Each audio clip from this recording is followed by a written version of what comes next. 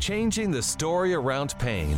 This is the Modern Pain Podcast, helping to improve the understanding and treatment of pain across the world through education, advice from experts in the field, personal stories from those living well with pain, and more. A modern approach to pain treatment, management, and education, while helping to bring the patient voice back to healthcare. This is the Modern Pain Podcast. Here's your host, Dr. Mark Cardula.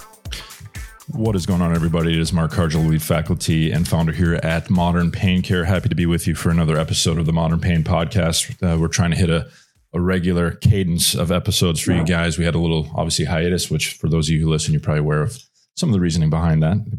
We got a healthier, happier Mark and Jared behind the mics that are hopefully going to continue to deliver some stuff on a regular basis. But a much appreciated and needed break that kind of recharged the batteries a bit. But we're going to have an episode today that Jared and I were talking about. We're going to try not to get too political because we try to steer away from getting too political in our discussions on a podcast. It's mainly about helping people in pain and helping clinicians who are dealing with people in pain.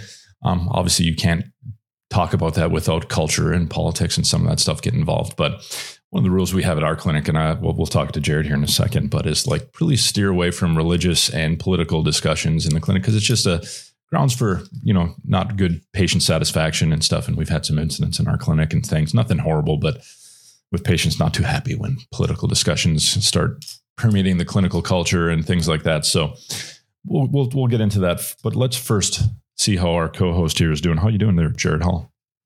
Doing good, man. As I mentioned before we came on live, my world has just been putting out fires that are starting all over the place because it's Texas and it's 105 plus degrees every day. And we're just having AC units go out left and right. So you get to see the other part of patient care, right? Patient satisfaction and patient outcomes are not going to be good when it's 100 degrees inside the clinic. So gotta focus on that side of things too, keeping the facility running and the climate in a reasonable zone for optimal patient care. Could you rebrand it like Bikram physical therapy or something like that, where it's kind of just like, hot yoga, something? Maybe you got to be flexible these days in the market. What do you think? Yeah, I thought about it, but I think it would be more the staff, more the clinicians that were giving me the issue than the patients. Yeah, I'd be in trouble. I sweat just thinking about heat, so I would be my non-specific effects of probably my smell and the profuse sweating would probably be not helping me in the patient outcome game if I was dealing with 105. I know you guys get a little humidity down there, which we're a little humid here in Phoenix for this time of year, but yeah.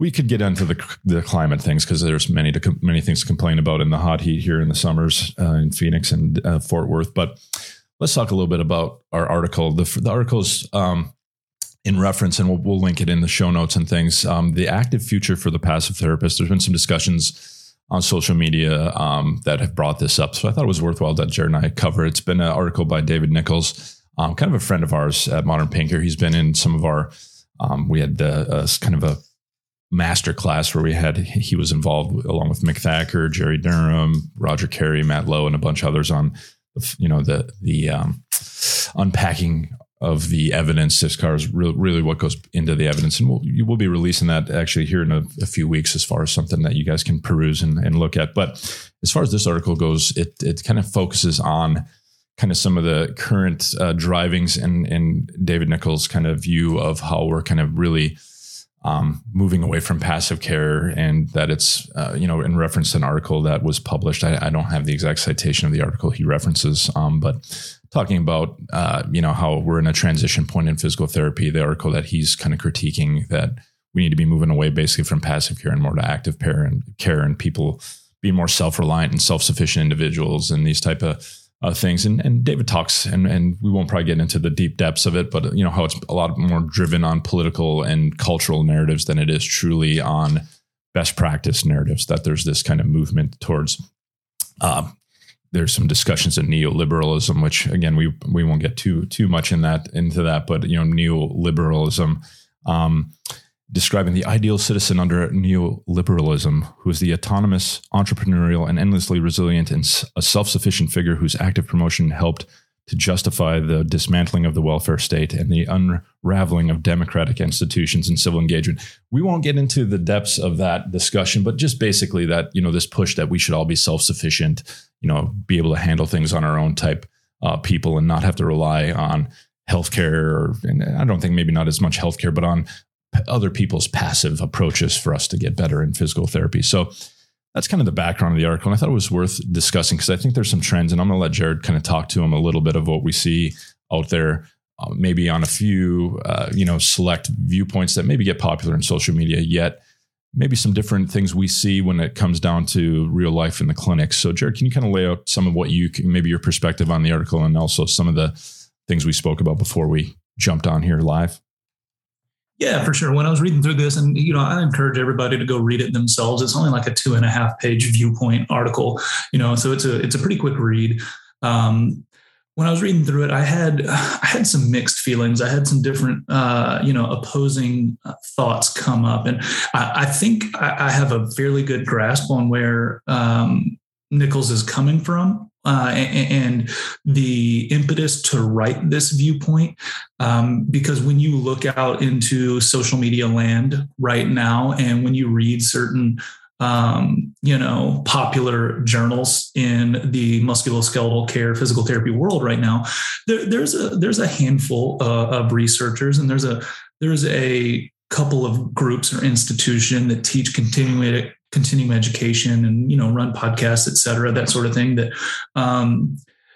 kind of have a pretty aggressive view against the utilization of passive care. And in particular, the main thing that has probably been discussed the most is manual therapy, because it's probably the biggest and most consistent passive care that is utilized by most musculoskeletal clinicians, or by a lot of them. So I think that when Dave looks out into what he sees online and what he sees being published, he probably perceives a pretty aggressive attack on passive care. But really, I don't know, in my perspective, and in my everyday experiences going into and out of a lot of different clinics and working with a ton of different clinicians through mentorship and teaching in a few different, physical therapy universities, that is not what I believe is actually the norm. This opposition to passive care and to manual therapy. When I walk into a lot of clinics, when I come behind a lot of therapists and treat patients that they have also treated, by and large part, some form of passive care is almost always a part of that patient's care plan. And, whether it's manual therapy, whether it's heat packs, cold packs, that sort of thing, most often manual therapy, I see that as actually the norm by and large part. And when I look across, large volumes of patient visits where, I have the benefit of being able to see billing units and that sort of thing for huge institutions. And you get to see how many manual therapy units are billed, and you get to equate that to how many patient visits have been performed. In general, we have almost a 1-to-1 ratio. When I look at multiple different companies and organizations, at least in the state of Texas, the state of California, the state of Oregon and Utah, you see almost a 1-to-1 ratio of manual therapy units to patient visits. It's just slightly less, but there is a ton of manual therapy units billed. So while I see the reason behind this viewpoint article, I feel like it maybe has a hyper focus on a select group of individuals and researchers and a narrative that is a loud narrative on social media, but is not necessarily the most predominating narrative. So that was the first thing that jumped out to me from everything that Nichols wrote. So I'd like to hear your perspective on that, Mark. Yeah, I think as always, the needle kind of swings, pendulum swings back and forth. And, I think rightfully so, there's some narratives around some of our traditional passive care things, as far as like when we're talking about mechanisms and what the explanatory models we're using to humans in front of us. Can be. And I think a lot of the self-sufficiency stuff comes from, clinicians and researchers who are dealing with a lot of chronic, especially chronic low back pain and stuff. I think of Peter O'Sullivan's group. I know they've kind of pushed for, a lot of self-sufficiency and things like that. And rightfully so. I think for the population you're serving, that might be 100% like, hey, if this person's been through passive Careville, and unfortunately where passive Careville has convinced them of this, I'm a broken, frail, weak, human who's got all these faults that need passive, correcting, then I think there's valid concerns of passive care in that vein. But I also look at students who come, and we've been fortunate to interact with quite a few clinicians earlier in their career where they come out and they see a lot of these social media narratives and feel like I should not be doing any hands-on care. I can definitely, refer to numerous Instagram messages and things like this. Why should I be doing any manual therapy at all? Why should I be doing this as low value stuff? I mean, that was the narrative I'd get asked to me. And I'm like, well, yeah. I mean, if you have narratives of like fixing and correcting and convincing somebody they're broken, but again, who makes the judgment on if it's high value or low value? And I think this goes to this article as well, is like a lot of it's more on economic incentives than it is based on true, do we know what the human in front of us would prefer?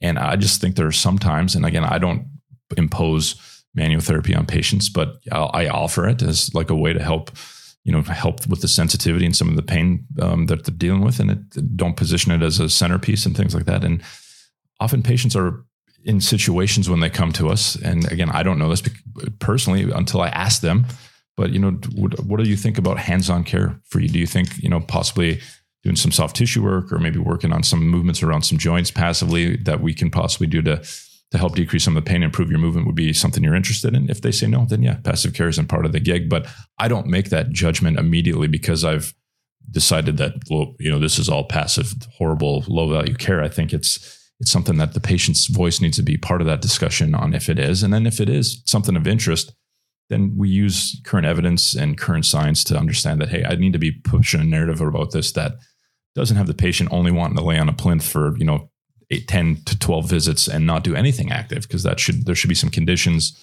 and some explanations upon that do it. But again, just to kind of go back to what I see in the student population and the early professional population, I think there is some, and probably a little bit of misunderstandings of what some of the narratives of the current researchers are, but also maybe some folks very vocal on social media that, passive care. I think with this big strength and conditioning push, which I think has been a great push in our profession to help us be better at prescribing and dosing exercise and getting people into more active roles. I think there are maybe some folks as with any movement, that are more like anti, don't waste your time with manual therapy and you should never even, bother with manual therapy or laying your hands on people. I think some of the ridiculous narratives around it, obviously need to kind of head into the sunset, but some of the human necessity of touch and the value of touch and the value that humans in pain may ascribe to it makes it a worthwhile intervention. And again, who's making that decision? Us, or do we actually have a voice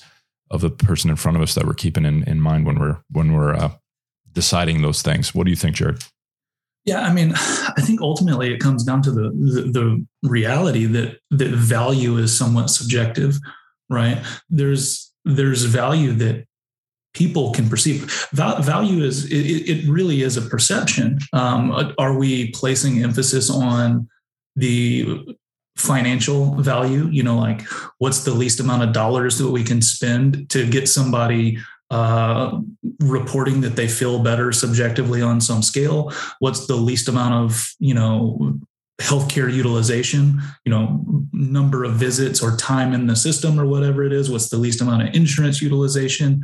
Those are one type of value, but the other types of value, like you alluded to, are what does a patient perceive? How much do they enjoy their care? How much do they think that they're or feel that they're getting improvement from it? How much,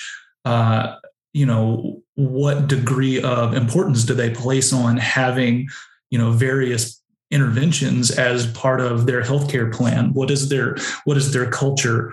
Their cultural expectations tell them about what needs to be part of the healthcare plan. And of course, you can go way down a rabbit hole and dig into, maybe even how the healthcare system over time has influenced the culture that exists within that area, right? So the healthcare providers, because they believed something was good, they made it part of common practice. And because once it became part of common practice for hundreds of millions of patient interactions or for generations, well, then that becomes part of the cultural narrative as well. So it's a little bit of a cycle where you're perpetuating this expectation from a cultural perspective that influences you to have to provide whatever that expectation is. But that's not something that you can just break away from super easy. That's not something that you can just change at the drop of a hat. So it's really interesting, because when you do zoom out and you look at impact on outcomes, there's no one therapy or there's no one intervention that seems to do an awesome job. It seems like manual therapy and exercise and stretching and core stabilization and whatever, right? For various different conditions, it seems like they kind of do about the same. If you zoom out and look over the course of a year, there might be some nitty gritty, arguments you can get into on in the first 2 weeks or the first 4 weeks or the first 6 weeks or the first 12 weeks. And again, those are really difficult conversations to have because we don't have mounds of data on that's really well controlled. But when I started to learn a little bit more about that, I got a little bit less staunch on my stance of the role of passive care in a patient's management of various musculoskeletal conditions. And I think that I've also developed a different perspective on maybe passive care. I don't think that manual therapy in particular has to be completely passive. I think that manual therapy can have active components to it, and it can have self-reflective components to it. It can have interoceptive components to it. So a person, just because they're physically passive doesn't mean that they're neurologically or psychologically passive during the treatment. And I think that maybe that's something that I don't see spoken about very often. Yeah, no, I that's completely, obviously tickles my biases of how we need to be thinking of manual therapy versus this kind of passive recipient and mechanically oriented reasoning and thinking process. Yeah, you're right. They are kind of passive, but when you're modifying pain through just passive nudging on joints and things like that, and they see changes in that can be an opportunity for them to self-reflect on their situation and its ability to change. There's just a lot of things you can do with passive care, whether it be it manual therapy or other. I agree with you. There's many modes of manual therapy out there, and some have some very grandiose, theories behind them that we won't get into. Some of that critique that we don't really have a good founding of science with them, but sometimes I would say that the more grandiose sounding a technique is, especially to the patient, the more opportunity for lovely mechanisms of placebo and nonspecific effects to drive amazing effects. I mean, just watch late night TV, for God's sakes, about some of the crazy passive things that people claim have saved their lives and been miracles to turn the tide of a horrible journey of chronic pain, which, again, if you look at it from a scientific researcher perspective, it's ridiculous. But if you look at it from a human perspective of somebody finding something that gives them hope and belief that they're healing, but again, do we need to take that stuff and use, poor form and use horrible marketing tactics and stuff to sell this? No, I think you can just be a good human in front of the other person in front of you and use that reasoning of, hey, there are probably some active psychological and neurologic processes going on as I'm doing this passive care that I should be able to have a communication with as much as I can, as much as we can tap into that black box up there. And use it to our advantage when you're doing manual therapy. I think that's what we teach in our complete clinician course, as far as utilizing those mechanisms when you're thinking of what you're doing with your hands on, not just, freaking the driving me nuts millimeter, reasoning of facet wiggling and things that is paralysis by analysis that, obviously I'm bitter about it still because it derailed my pursuit in my career for a while, as far as I was focusing on probably the wrong things when it came to developing as a clinician. Doesn't mean that those good hands-on skills aren't important. It's just maybe some of the reasoning behind them isn't as airtight. But anyway, I'm getting off into the manual therapy world as far as, and we've been getting, because that's the probably most popular passive treatment that we refer to. But I mean, you can think of that as massage therapy, can get into Reiki, can get into myofascial release. You can get into soft tissue massage. You can get into, there's a litany of dry needling, quite a few things. And I think, again, some patients provide value to it. And one thing I want to talk about as I just drone on here is just, we create cultures in our clinics. If you're in a clinic who's like very active, sports driven, very minimal to no manual therapy, you're going to get a skewed view of the world. And that's the same thing for the folks that are all in passive care clinics that, all patients want this. Well, you've created a thing that you're serving that, thing as your primary thing. You're going to attract people that's their desired way of operating with, pain. So we just got to be careful that we don't ascribe judgment on that. This is the way everybody should do it, because I've created a culture in my clinic that's the way we operate. There are clinics that don't operate that way, that I'd argue you probably have equally decent outcomes. As much as that hurts us to hear that, our way isn't the only way. The cultural influences and subcultures we create within our clinics can kind of skew our view of the world for sure. Anything else you think we need to, because we've steered pretty good away from the politics today. I'm proud of ourselves here so far, Jared. Anything else you think we need to touch on without getting too deep into the depths of philosophy and politics? No, the only thing that I had left was actually not political in nature, but it was a perception that I got while reading the article, is that it was very clear to me, at least as a reader, whether it's accurate or not. The message that I got was that Nichols was not a fan of neoliberalism, and he kind of showed his cards in the way that he constructed this article.